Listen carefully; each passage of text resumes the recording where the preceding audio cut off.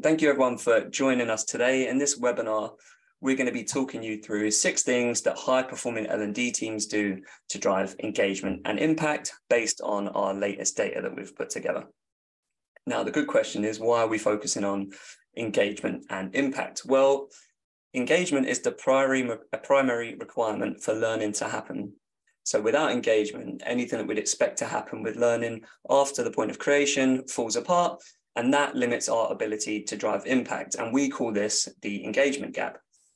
Now, if you've ever spent months launching a course that got very little engagement or completion, you felt like you're doing a lot from an L&D perspective, but your surveys are still showing people are unhappy with the lack of growth and development opportunities, or you've invested a lot of money buying a large course library only to end up with very little use of the licenses or the content, you've probably suffered from the engagement gap. So I'd love to know in the chat, you can just drop a Y for yes, if you've ever felt any of those pain points. But it's more common than you think, and it kind of gets borne out in the data that you can see on the screen here. The average course completion rate is just 3 to 6%. 75% of employees are dissatisfied with their company's L&D function. And worryingly, 88% of employees report not applying what they learned at work. So that's a huge reason behind the research we put together and the numbers we're going to talk you through today. But maybe a better question is, who are we? So my name is Gary Stringer. I'm the Senior Content Marketing Manager at HowNow. I'll be kind of giving you the run through of the numbers from the data perspective. And I'm also joined by Lulu Dinesh, who is our Head of Customer Success. I spent years working with high-performing L&D teams, understanding these secret sources for engagement and impact. So she'll be able to give you a lot more insight into best practices and how these get used in practice. And if you're not familiar with HowNow, we are a learning experience platform working with fast-growing companies like Checkout.com and Depop, all the way up to global enterprises like Investec and Sanofi to help them bring relevant learning to their people in the flow of work. And the data we're sharing with you today is coming from an analysis of those top performing HowNow customers and hundreds of their resources to identify what those secret sources are for engagement and impact. So we're going to go through the 6 of them in a second, and we'll just check the chat. A few Y's in there. So these are common pain points people are experiencing, Lulu. So the first one is that high-performing L&D teams verify that their content is up to date. Now, I want to talk you through a scenario that might also sound familiar. Let's imagine we're a sales rep, we're on a call, and we need to find the latest pricing for a product. So we search in our learning space or knowledge base, and there's a whole load of options: pricing A, new pricing, updated pricing, pricing 2022. And the poor learner ends up looking for an up-to-date needle in an outdated content haystack. Now, the problem for L&D teams is this.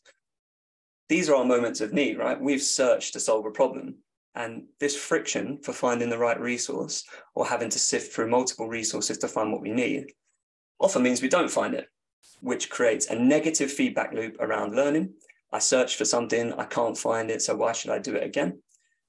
That damages L&D's reputation. And because we were unable to help that person solve a problem and probably left them feeling quite stressed and frazzled, we've failed to solve the problem in a moment where we can improve performance, and therefore we've lowered our chance of impact happening through learning. And this is essentially why high-performing teams verify that their content is both relevant and updated. And within our data, we saw that 80% of content has been verified in those high-performing teams. So that means they've gone back to check, is this content still useful? Do we need to remove it or update it? And this is a common practice among those high-performing teams. Now, Lulu, I would love to hear your thoughts, not only on how teams are doing this in HowNow, but what are kind of the best practices you've seen and the sort of tips you can give people for ensuring their content remains relevant and up to date. Yeah, absolutely. So obviously there is different ways to do this. Before I dive into it a little bit further, for everyone not using HowNow, we, on each piece of content that you share, we have a functionality to enable you to verify your content at specific intervals, and you can choose whether you are the relevant person or you're just setting it up, and as well when you want to kind of get notified to search for your content and amend it or edit it if relevant. So there is multiple ways. It's not a one size fits all kind of approach here. The reason being, you might be in a highly regulated industry where you need to check your content really often, or perhaps you work with specific teams like Gary just explained, where things are changing very, very fast. So you will have to definitely change the content. Oh, I think I can start my video now. There we go. Ta-da! So you would have to change the content very quickly to make sure that your people are seeing the relevant content. So it might be that you have to make sure to review it every month.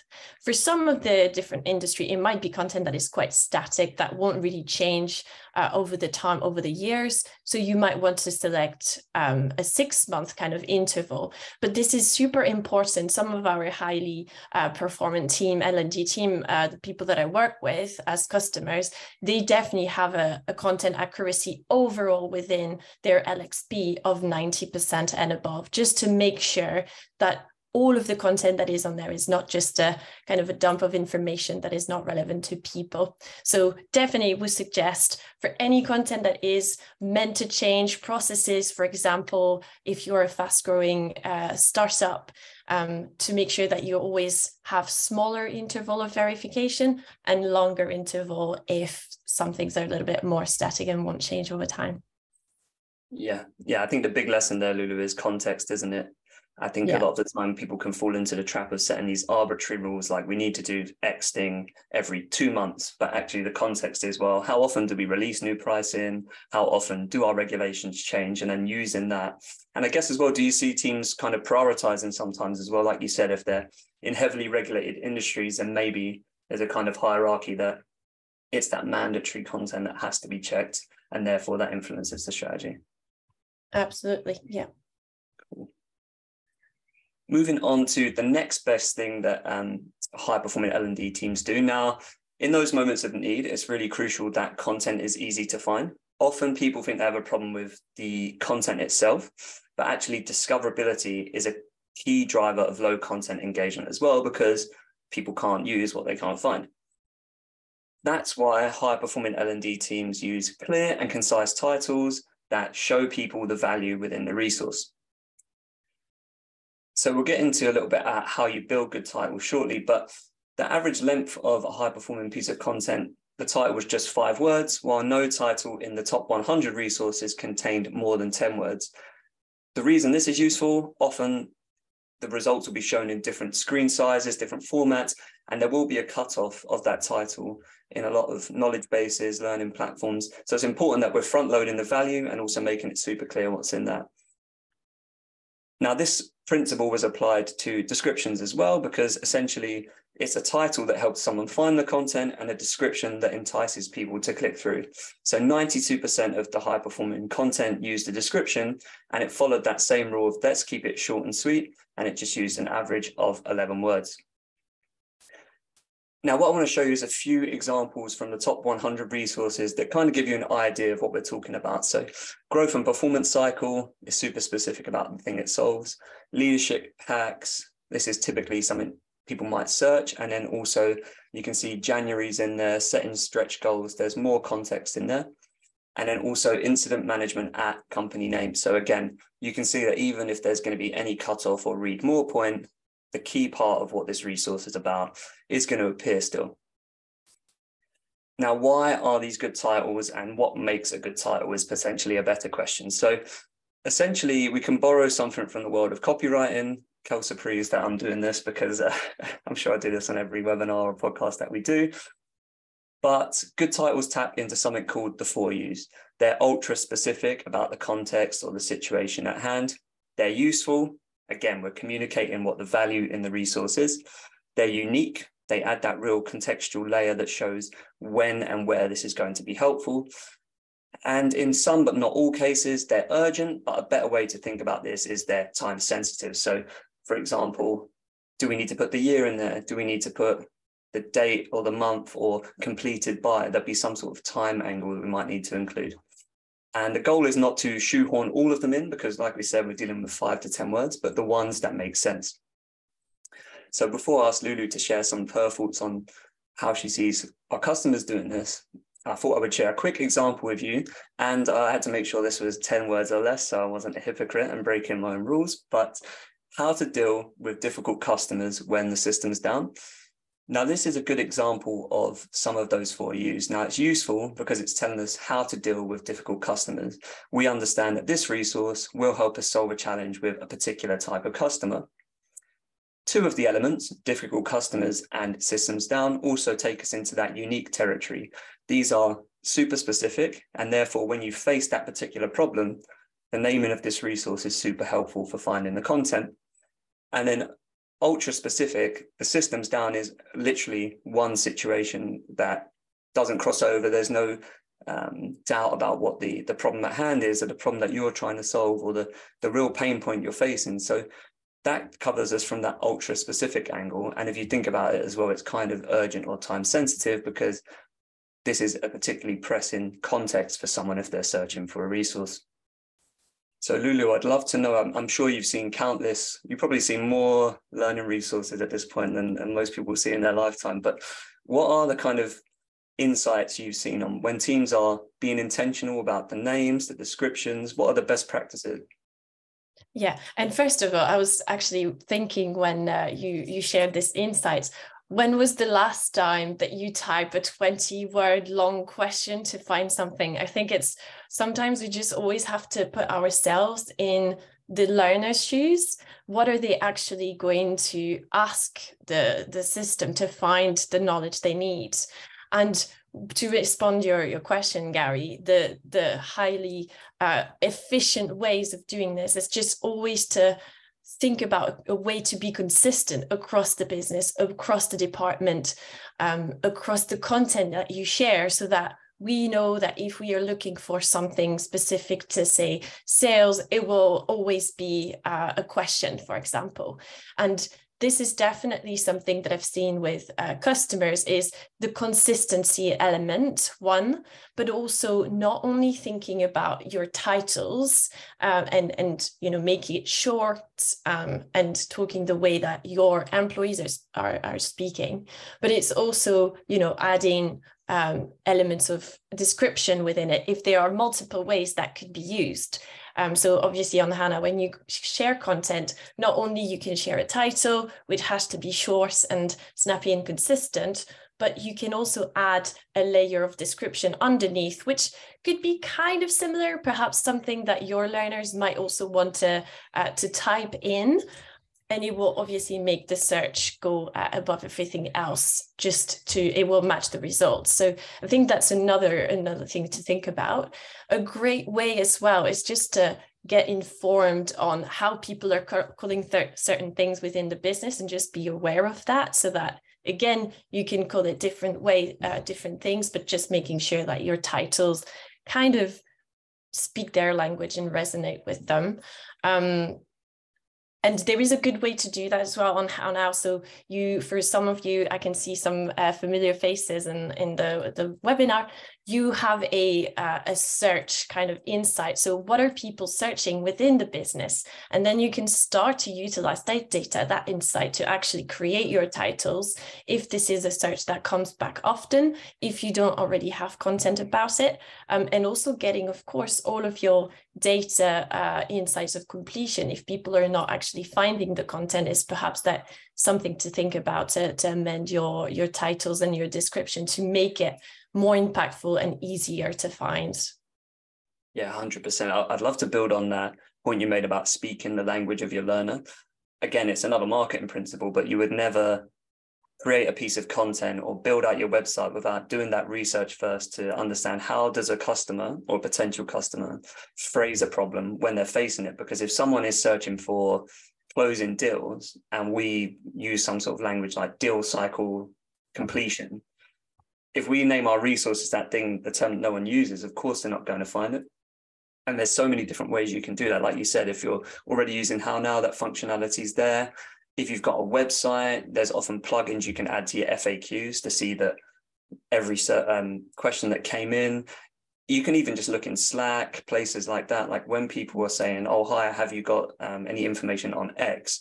What kind of language are they using there? And then that's how you build resources that not only are easily discoverable, but it's very clear to that end user what they're going to get from that. And yeah, you make another great point there is if you think about the way we Google, we will only go for those really long searches when the first one doesn't turn up what we need, right? Like peek behind the curtain, but I was telling Lulu that I took my paddleboard out for the first time last weekend, and it was I think I searched for how to, what was it?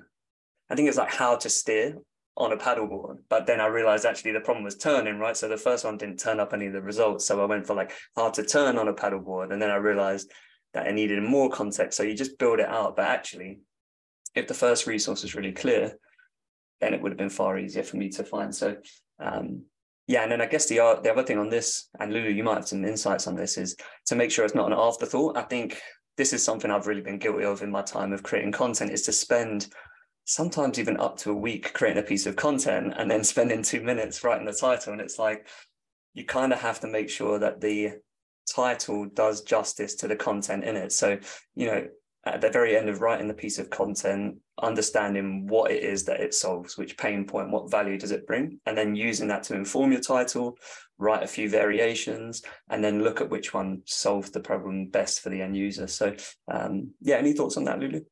Yeah, definitely. So I think also sometimes the titles might not always, you can't add as much description in a title as you say. It has to be short for search purposes.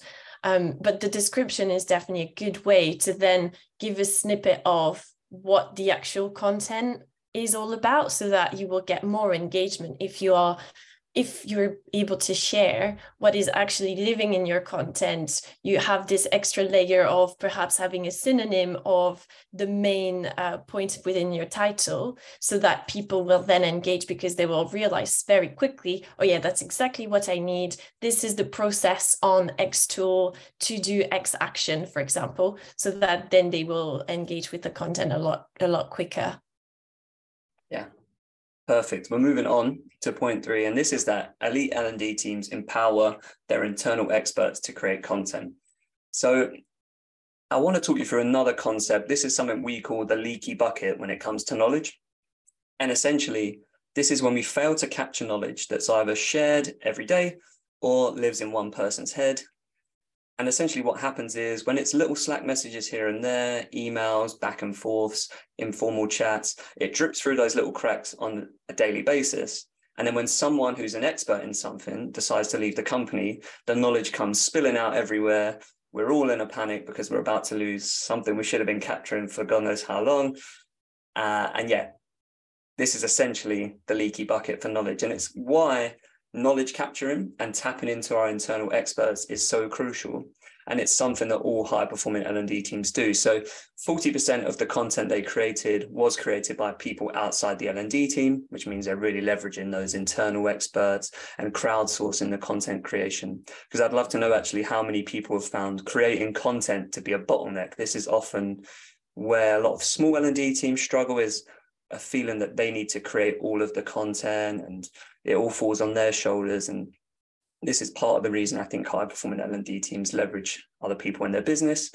And also you'll see on the screen, the average number of collaborators for courses, those more traditional courses and formats of learning is 6. And then for something called Nuggets in How Now that we'll get onto shortly, the average number of collaborators is 4. So again, you can see there's a real crowdsourced element to how these teams are creating their content. And Lulu, I'm sure this is where you have an absolute goldmine of best practices, lessons learned to share. But what are those big wins and best tips and tools from high-performing teams who are leveraging their internal experts? Yeah. So do you have another hour there? Okay, I'll try to make it short. But perhaps one thing I would start with, I don't know, Gary, if you allow me, is something not to do. I would say it's definitely important not to, and this is where I've been seeing a lot of success with my customers, when it's not overcomplicated to actually be able to share content, and it's very much guided. We have the relevant enablement session, so that I know where to share my content, how to title it so that it's efficient, because if you think about it, everyone has something to share, and it's important to make it as low friction as possible for these content creators. Otherwise, if you have to go through hoops and hoops and hoops of approval of, yes, this is the right content you can now publish to the business, obviously you'll do once, you do it twice, but your stakeholders will not, your internal experts won't do it anymore, because it's just taking too much of their time. So I think one big part of it is just make it simple, trust your people. It's not unwritable. You can just always go back to it and perhaps amend it if it really isn't something that you need for the business. But one thing I would also add, so that's the thing not to do, don't make it too complicated. And the second thing is just, try to tap in these stakeholders that, you've seen that are, whether managers that have pushed learning to their team, and that could also be something that they share knowledge on with the rest of the leadership group, for example, so that they bring this value within the business, and then they enable other people as well in the business, and they kind of are the learning champions. We do see often customers, even as quickly as an implementation, starting to get these different stakeholders, because if they heard that there is a specific pain point around specific team, they start to enable them as quickly as the implementation or right after launch, so that people they understand the platform, but also they understand what they have to do within the sharing learning champion role, and how they can benefit to the rest of the business. So I would say it's definitely important for all of the L&D team to collaborate on that. And we probably use this word a bit too much in our implementation, but it's definitely important not to silo your teams, is making sure, because they will also be able to support you. As Gary was saying, often we hear, we are the only one sharing the content, and this is therefore straining our team. But actually, if you utilize everyone else, there is content that they might share that would be relevant to the entire organization as well. So definitely something to keep in mind. And this is where I've seen the most success stories, is where they have this kind of champion, learning champion communities within their SMEs. Yeah, you hit the nail on the head there, Lulu, because a lot of the time people are maybe getting into that silo mindset and thinking they are the only ones to create content. But actually, what you'll find, and this answers the question typically as well, of who should I try and collaborate with? But there will be people in your business that are already sharing lots of content. It might not just be in the formal way or in a certain place that you might do it. So you have to look at, again, like Slack is a great example. Who are the people responding to queries when someone else is going, hey, do you have this? Do you know how I can do X? And also just that, who do they go to in their moment of need for that resource and that information? Because those are the people you can use to plug that leaky bucket, stop them asking repeat questions. Because I guess part of this as well, Lulu, is it gives you consistent answers to questions, and it stops you bothering your best people because you're capturing one consistent answer rather than 10 times a day someone going, oh, remind me how to do X and all this sort of thing. Yeah, exactly. And it's a great one that you said around Slack or MS Team. It will always come back but now you can just use that content creative superpower, and share it once, and only just redirect your people to the relevant content when it in the right time as well, so people can find it and enable themselves as well. Yeah, and it becomes actually a useful habit for yourself, because I know that I'm guilty of this sometimes. I'll send Slack messages and then I'll go to myself, I'm sure I've sent this to someone before. And then that's the nudge to me to go, I should just save this as a nugget in How Now, and then reshare that to people and kind of help foster that knowledge sharing culture. So it's a way to hold yourself accountable once you get into that process of creating content. Yeah, and I would also add something, actually. We always think about the internal experts as your managers or your leadership kind of group. But actually, if you think about it, like I said before, everyone has something to share. So I've seen with one of the customers I've been working with, someone who is great in a particular tool. She's not been part of the business for very long, but actually she's already created this kind of data bank of content that everyone can now use because she's just the guru on that specific tool. So it doesn't have to be, you don't have to be a senior person within the business or within your industry. It just is based on the skill that you have that can be useful for everyone. Yeah, no, 100%. Influencers from a learning perspective live at every level of your business. I mean, sometimes, to give people a good example, if you follow any sort of like fitness influencers online, a lot of the time haven't done a formal qualification, lots of studying. They've learned through their own practice, and then they're sharing the best practices with you. And those are people we're willing to listen to. Whereas we're not necessarily going to go and find like Professor Stuffy from the University of Fitness and then try and follow everything he says, right? So there's a lot, I think underlying a lot of this is following the ways we naturally learn. And that's one of them, we don't go to the top CEO of a company to learn something. We go to people who are engaging, people who seem like they're communicating value. So maybe a useful lesson to learn. We are halfway through now, so I just want to remind people, if you have any questions, the Q&A function is open, so you can drop them in there, and we'll try and get to a few before the end. And also, if you just want to share any thoughts with the rest of the attendees, the chat function is there as well, so feel free to use that. Lulu, we will move swiftly on because time is flying by. The fourth lesson from high-performing teams is that, again, it might seem obvious, but as we dig into this a bit more, I think a lot of the themes we talked about become clear, but it's that they encourage social learning and the validation of people who learn socially. So, and again, another scenario, but if you just think about the way most of us use LinkedIn, we go on there, someone we respect or admire, or we think is a good influencer, likes a post, and it appears in our newsfeed. Now, that like is a signal that it's a useful piece of content and we should go and check out what it's about. And then if you look at layer deeper, within the comments, it's typically the case that someone has shared something useful. And then within the comments, lots of people will add in their take, they're building upon what's been shared, they're adding a bit more life experience or cultural differences or like norms for the industries they work in. And essentially, this is what high-performing teams are doing by enabling discussions, likes, shares, comments, and 83% of the best performing resources had a discussion enabled, and on average there was 20 likes on those posts. So we're essentially doing two things in a similar way to our LinkedIn example. One, we're building a collective brain, because every time we comment, we're adding to the debate, we're adding to the resource to help build it out. And also we're building a knowledge sharing culture.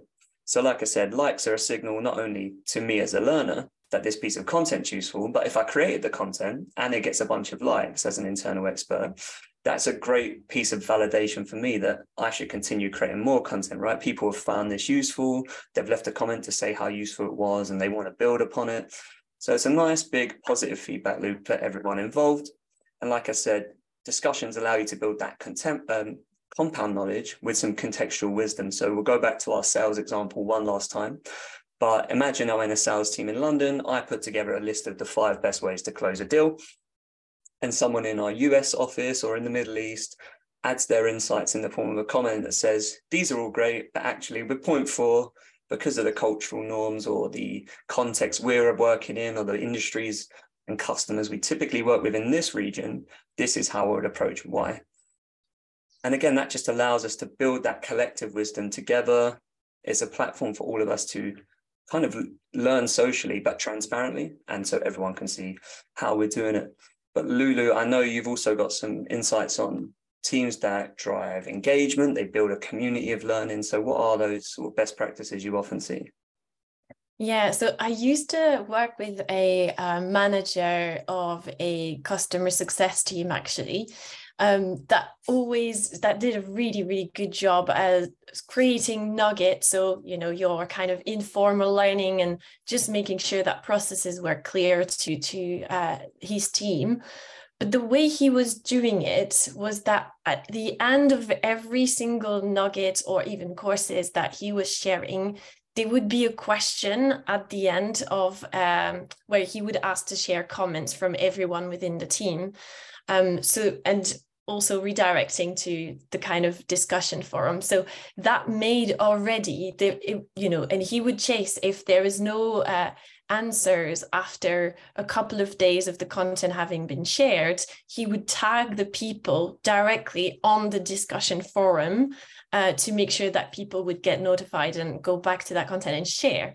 And of course, at the beginning, it was, people were a little bit shy, but once that happened, every time the nugget was shared, people in the team would already give their comments, their feedback, their thoughts, or even share experiences that would kind of, if it was more for leadership training or difficult conversations with customer. So then everyone would learn from each other within this team, and it was really highly efficient. So yeah, I would definitely say always kind of sharing the context, of course, of the nugget of the course that you're doing, but always asking a clear call to action at the end so that people can really feeling safe to share their experience, their comments, etc., and keep doing it, whether it's in your own team or on a business level, so that people can learn. Because again, as we've said earlier, we can all learn, we all have some relevant experiences that might be useful for from other people. So yeah, that was the first thing. And also some other things that I've seen is obviously sharing the content on and meeting the people where they are, basically. It's not just creating the content, it's done, people are surely going to see it and thinking of another content to share, but it's actually meeting the communities where they are already talking about learning, or they're already learning from each other, like using the MS Team integration and the Slack integration. So really getting to the point where your people are there because this is where they work, and then keep sharing this content and talking about that content there as well. So yeah, I would say that these were the main 2 points that came to mind around social learning.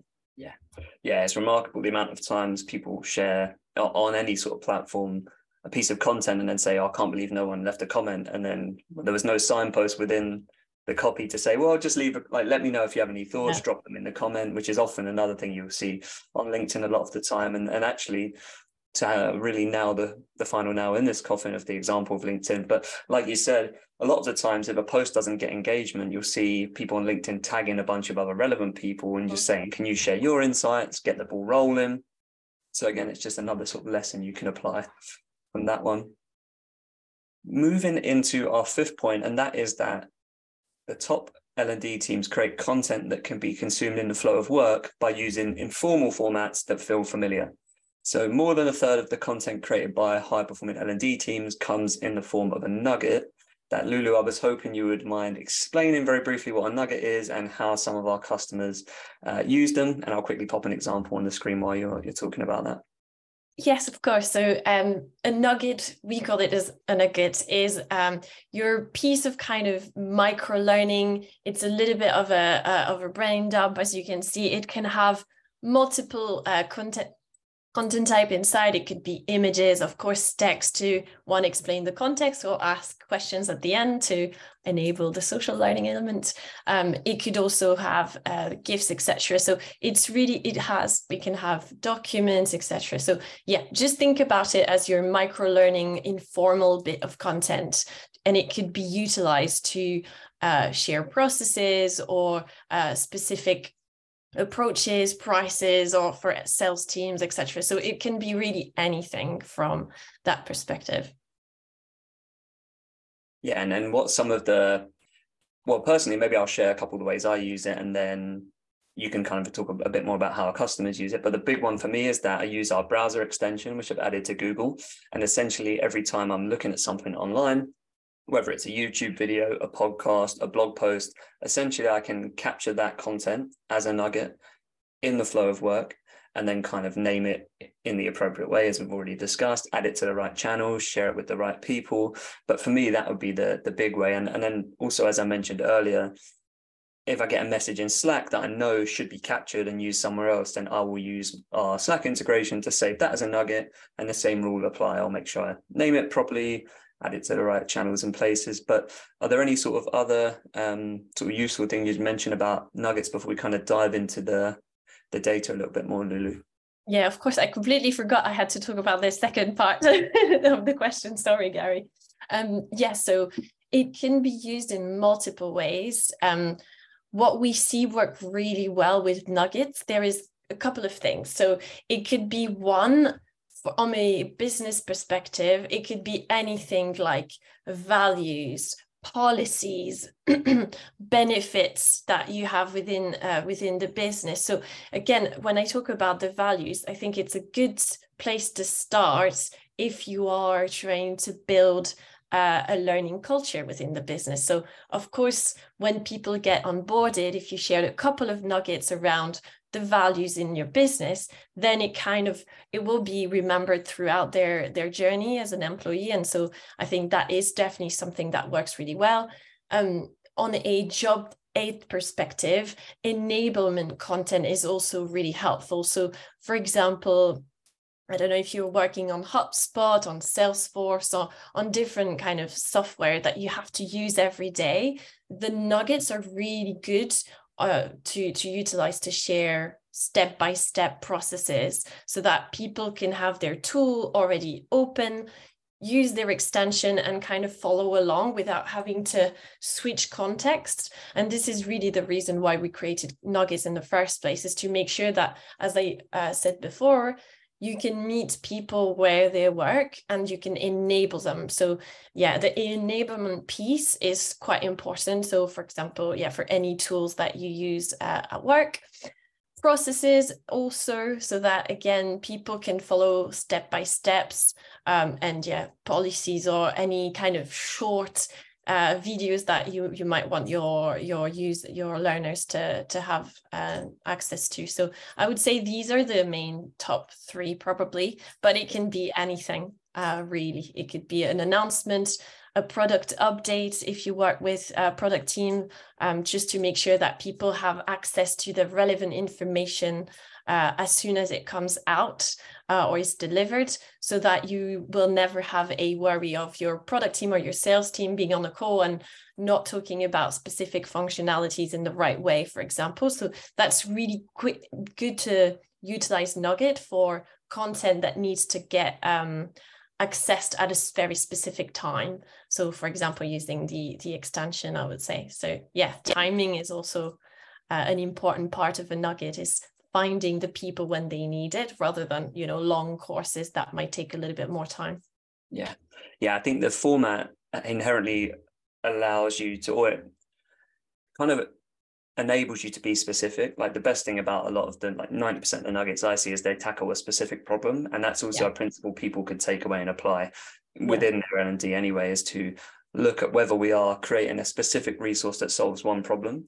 And therefore that allows us, if we come back to our naming example, we should be able to explain which problem it solves. And if the resource is packed full of a million different things, it doesn't allow someone to tackle a problem in the moment of need and follow that.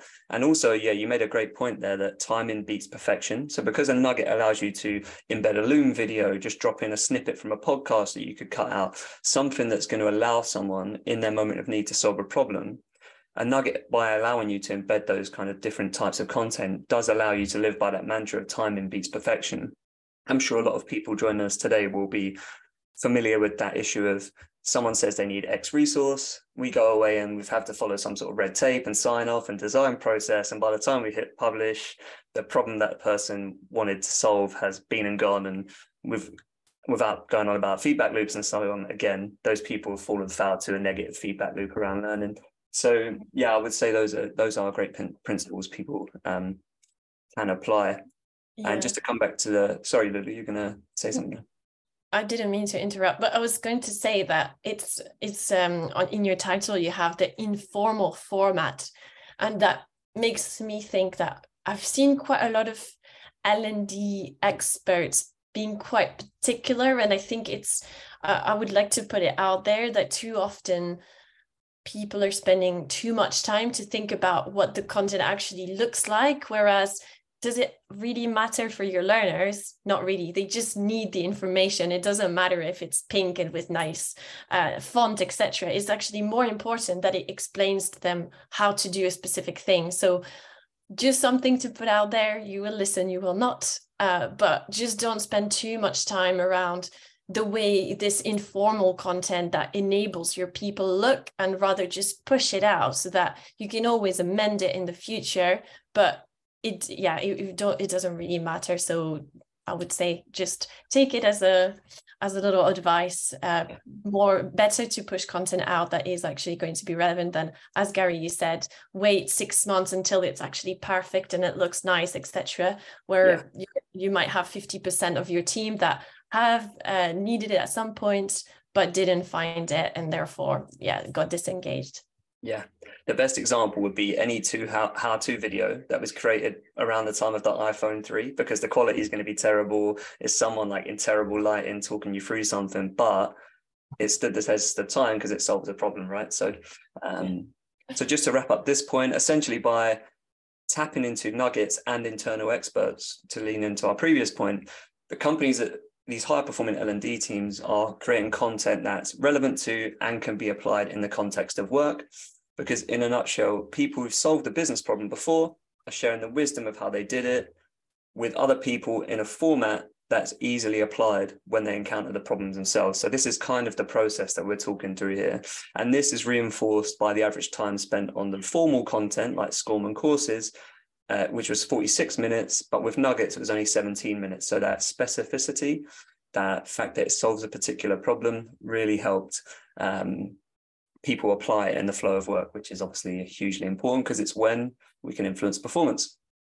Yeah, I would say as well, sorry, just to go back on the nuggets, that even though it might not, some of the content might not look like it's learning, and you will have quite a lot of repeats just because there are processes. So you would see that quite often people go back until one day they don't need the nugget anymore because it's finally understood and retained. So you will probably have a lot more go back to nuggets as well. Yeah, exactly. The point isn't to know everything, but it's to know where you can find it. And all of these tips we've kind of given you today, whether it's naming, making sure resources are specific, tapping into internal experts, they inherently build this culture anyway.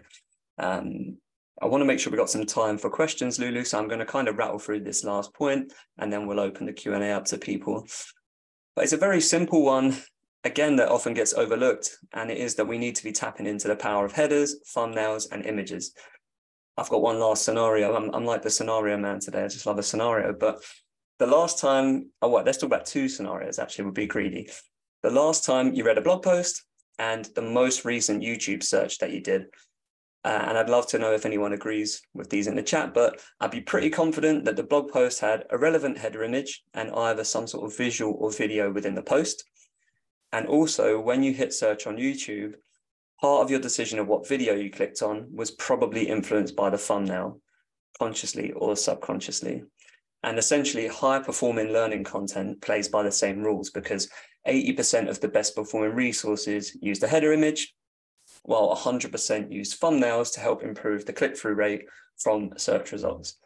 And just to give you a bit of rule of thumb for how to approach this, according to YouTube, 90% of their top performing videos use a custom thumbnail, which is specific and relevant about the content in the video. But obviously we can't sit here creating thumbnails all day. So if you use stock images, a good rule of thumb is that images tend to perform better than objects or scenery, for example.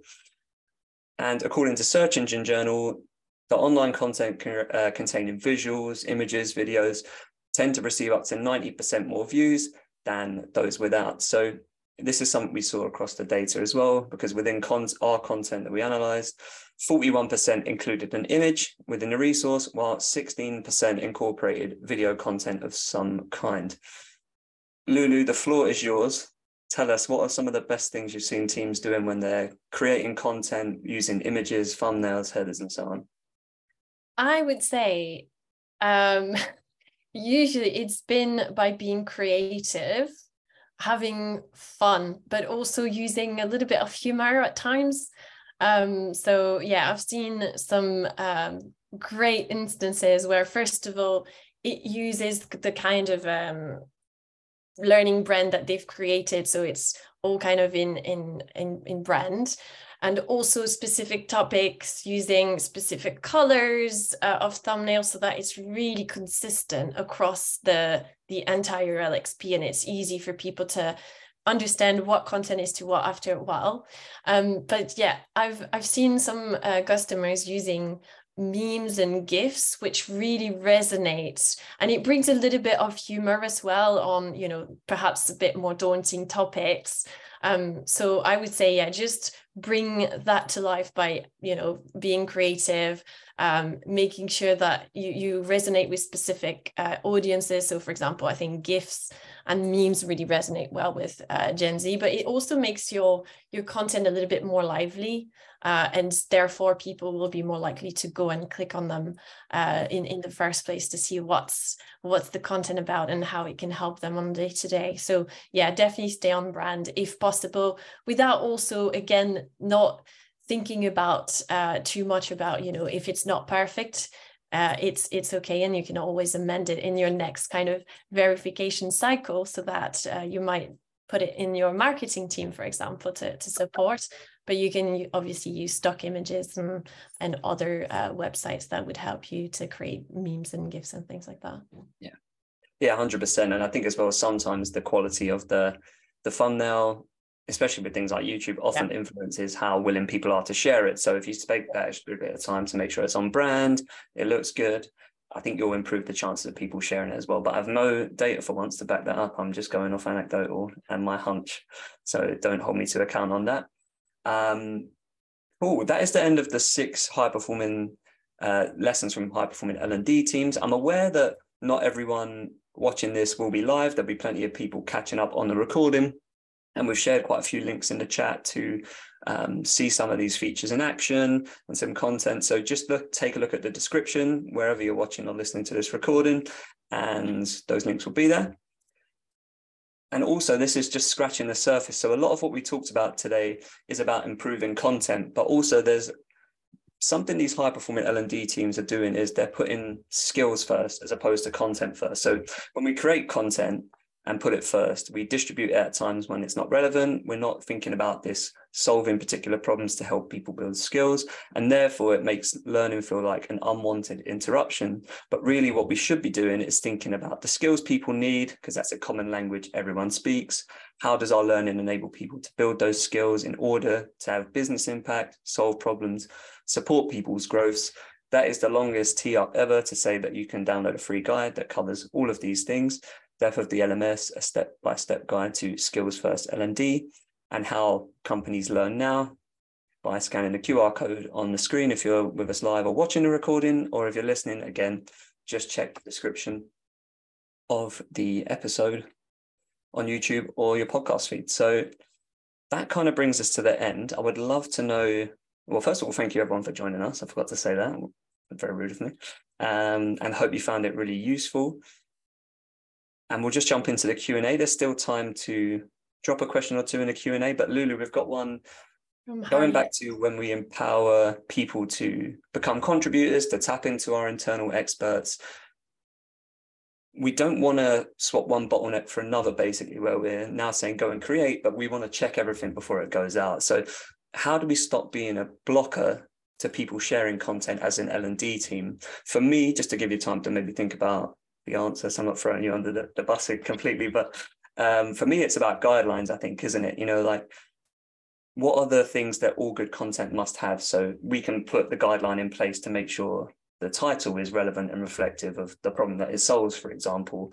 We can put in best practices, like if you're going to use an image, make sure you add a caption to the image. This is another actual stat that the second most read thing other than a title in a piece of content is the caption for an image. So for example, we might say every time you add an image, use a caption.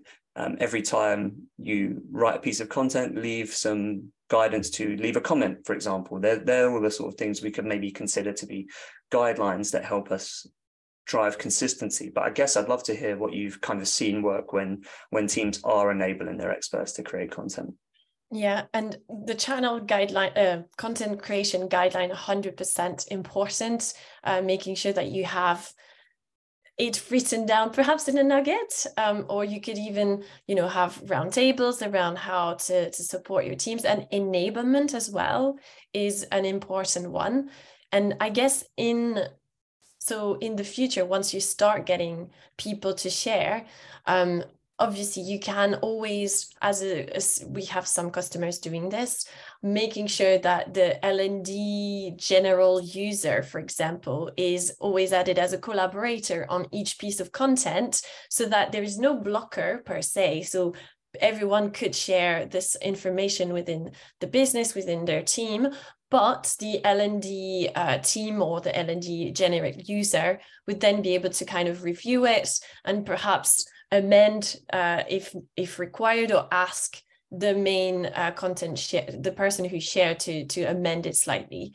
We also have, on a separate note, a little flag on each of the content, so that people can share their feedback if it's not content that is appropriate to the business, and that would go to all of the admins within the business. So some little things to think about: content guidelines, always enablement sessions, also perhaps starting small and giving more and more sharing power after people have proven themselves in a way. So for example, starting with specific people to be able to share within their team or specific learning audiences, and then kind of making it to the everyone business after a while, after you've spent a bit more time sharing content within the business.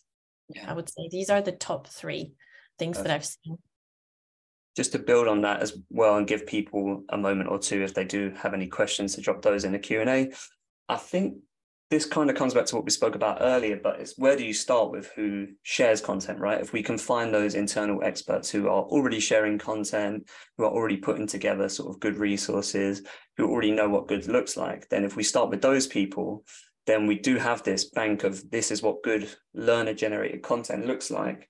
And we can share that with people, because I often find it super useful to have that reference point for, look, this is what a good piece of content created by a learner looks like. You can actually see it in action. You can kind of replicate the structure if that's helpful. So that would be my other sort of tip to people, is to look at who your internal influencers are, who are already creating good content, if there are any. And then once you have created some good content, tapping into your internal experts, just to share that with people as an example of what good looks like. And of course, that will then create the positive feedback loop to the person who created it to say, oh, wow, someone shared my piece of content as an example of what good looks like. And the snowball effect will continue. So I think we're all good, Lulu. With no more questions, which means we did a fantastic job, which is one of my favorite dad jokes that I use every time we do any of these sessions. But yeah, thank you. A lot of good feedback in the chat as well, Lulu, and people really enjoyed a lot of the tips for today.